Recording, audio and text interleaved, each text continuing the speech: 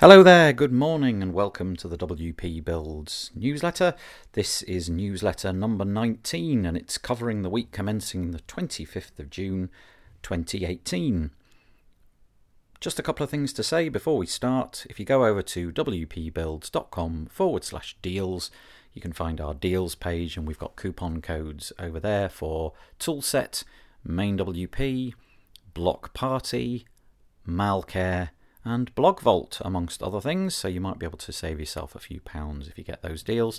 Also, if you go over to wpbuilds.com/subscribe, you can subscribe to every conceivable way of getting this podcast. Anyway, enough of that. Let's get on with this week's WordPress news. The first item to mention is something that's been mentioned all over the place already, and I'm taking this from the studiopress.blog website. And it is the fact that StudioPress has been acquired by WP Engine. Now, this might not be fresh news to you, but it happened during the last week. I think the feeling is in the community that on the whole, this is going to be a good thing. Certainly, the guys over at StudioPress have been working hard on their platform for ages, and they just want to take it to the next level. And actually, if we were to go over to the second news item, which is entirely related to it, this is on the talk.io website. They've got an article talking about the fact that they believe that this consolidation, which is, in my opinion, going to happen more and more in the WordPress community, that these consolidations are actually healthy. It's a good thing that these two giants, really, one of themes and one of hosting, have joined together to make a stronger offering. So there we go. Yeah, two articles about exactly the same topic. Go and read them, check out what you think about it.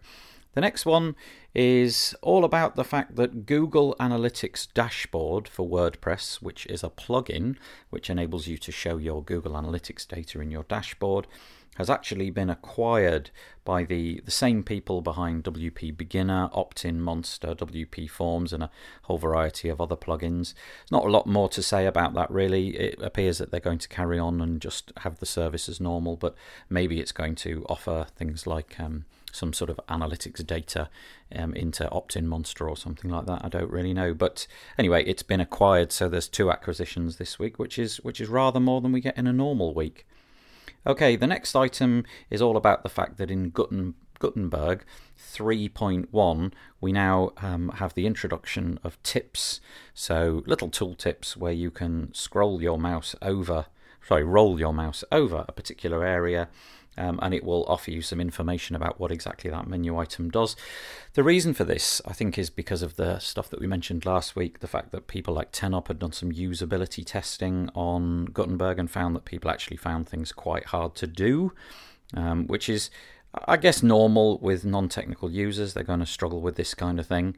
And so they've put these little tooltips in so that you can hover your mouse over things and actually learn exactly what each menu item does. So personally, I think this is a good thing. They don't occupy much space. They're ever so small. So there we go. Okay, the next item comes from WooCommerce, and honestly, in all honesty, in the days when I was doing Magento websites, American tax just freaked me out.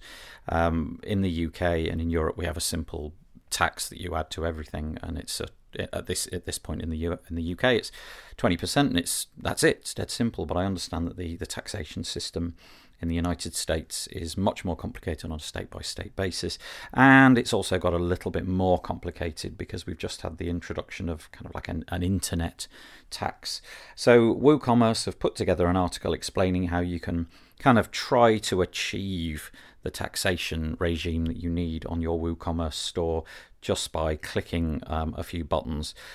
Like I say, the whole thing is beyond me, in all honesty, but I would encourage you to click on the link related to this woocommerce.com post so that you can see what that is all about. Okay, the next item is actually an interesting one. It's from the WP WPMUdev.org website, and it's entitled "What Does the Future Hold for WordPress?" Really, it's a summation of things that have been going on over the last couple of years. The REST API, which everybody was talking about for absolutely ages, and now seems to have sort of gone into the background a little bit, replaced by nothing but Gutenberg news. And it's a summation of what these two tools are going to allow us to do now and in the future. It breaks it down into how users might interact with these things, how developers might interact with these things, and how the community at large might interact with these things. And it makes some interesting points, and frankly there's nothing really to be scared of. But I liked it, so I'm including it in this particular news item. Right, the next one is coming from maxgaleria.com. And it's to say that, it's a Beaver Builder related article, and it's about the fact that when you're trying to use media, you've just got the media area in WordPress, and it can be very, very difficult to find the media that you want, especially if you're looking for something a little bit older.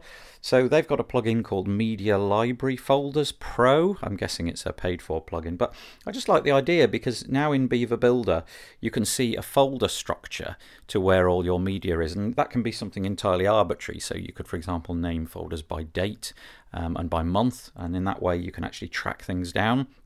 A lot of my clients want to delete data. So, for example, a real estate client might want to delete data from houses that have already sold, and tracking that stuff down can be quite hard. And in this way, you could arbitrarily give folders the names of properties, for example, and delete it as you go. I just think it's a nice little tutorial, especially if you're a Beaver Builder user. No doubt it could be used with other platforms as well, but it's definitely couched in terms of Beaver Builder. Okay, the next one is also Gutenberg related, and I just think this is really cool. It's called the Drop It plugin, and it allows you, if you're using Gutenberg, to get immediately images off Unsplash if you want to put them in your posts and pages. So we've all been there. We've gone, we've got a post and we want to create a featured image or put something in the post itself. We struggle, we go and find it on Unsplash, take it into Photoshop, crop it down, and so on and so forth. Well, this adds that integration directly into Gutenberg. You click on a little icon, you type in the name or rather the search query that you're looking for, and then you just simply insert the image. Really nice feature, adds a lot of power to Gutenberg, I think. So I think I'll be looking into that going forwards. Okay, this one comes from the wordfence.com website, and it's about the fact that over the last few years, many versions of WordPress have had an arbitrary file deletion flaw present in WordPress Core. Now, it's mitigated slightly by the fact that the person who can exploit this flaw needs to have an author user role, so it's not quite as bad as you might have thought. But what they can do is they can upload an image, and then if they craft a particular piece of code in the correct way, they'll be able to delete things. So they'll be able to delete, in this case, if they did things correctly and they weren't savvy enough, they could simply delete the wp-config PHP file, which then, of course, as we all know, would trick WordPress into thinking that this was a vanilla install and needed to be set up. And from that point on, really, they've completely got hold of your website. WordFence, the Pro version, have already mitigated against this. No doubt the other security plugins will follow suit, but worth a read. It's very, very short. It's only about a couple of 100 words, but it explains how it works and what to be careful of. So yeah, okay, there we go. Quite an interesting one. The next one, final WordPress one, is all about Yoast SEO 7.7. They've got a new snippet editor and a better snipping variables. It's a minor tweak. It allows you to use the snippets in Yoast SEO plugin. It makes things a little bit more straightforward to do. And instead of having the peculiar looking sort of % and then whatever the variable was, now they've got these little lozenge buttons, so it basically makes it obvious that okay, the SEO title is going to be title, page number, separator, site title, or something like that, and it just makes it more visual. Quite like it. Minor thing, but if you're using Yoast SEO, it just makes life a little bit easier, especially for clients where that kind of stuff would be really difficult to understand.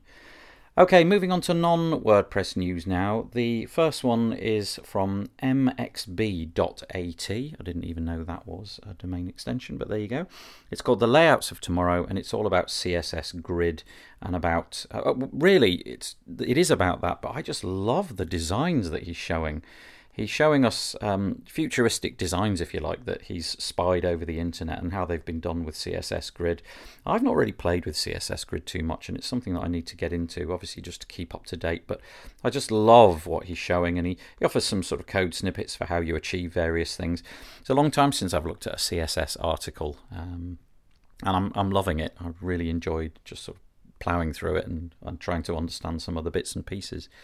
The next one, we all probably are using Linux in some way, shape or form, perhaps on our servers and what have you, maybe even on your desktop, I don't know. But they require, obviously it's an open source software project, but they have this week achieved 2 new platinum level sponsors, one from a company called Tencent and another one from a company called Google that you may have heard of. And Google have joined this platinum level along with Tencent, which means that they'll be contributing $500,000 a year. So basically the Linux Foundation has just got richer to the tune of $1 million a year, and because it's an open source software project, that's all to the good. That's stuff that they can roll in and make Linux better going forwards. So your servers, which is probably where you're using it, can get better as well. Okay, great. Another piece of Google news, very, very slight, minor thing, but if you're a user of Google Calendar, they have just created an out-of-office mode. It allows you to achieve things like, you just set things to this out-of-office mode. You can, drag a whole week with Google Calendar and say, out of office, this is your status, and Google will then decline any appointments on that particular time. It's sort of, I've got ways that I get over this problem and have always got over this problem, but it seems like this is the way that Google wants us to do it from now on, and probably the way that I shall be doing it. Right, the last one, another piece of Google news, 3 in a row. This is the fact that Google have created something called App Maker. I think it's been around for a while, but the link that I'm providing today is for a YouTube video where it shows some of the cool things that you can do with App Maker. Imagine gravity forms on massive amounts of steroids. Basically allows you to create fields which can then be thrown towards a database and wrangled in certain ways, and it looks really, really powerful. If you've got a few hours lying around this week, it might be something that would suck that time beautifully. So there you go. That's this week's WordPress news, number 19. I thank you for listening once again. I hope you have a wonderful week, and I hope to see you on the podcast on Thursday. Thanks very much for listening. Bye-bye for now.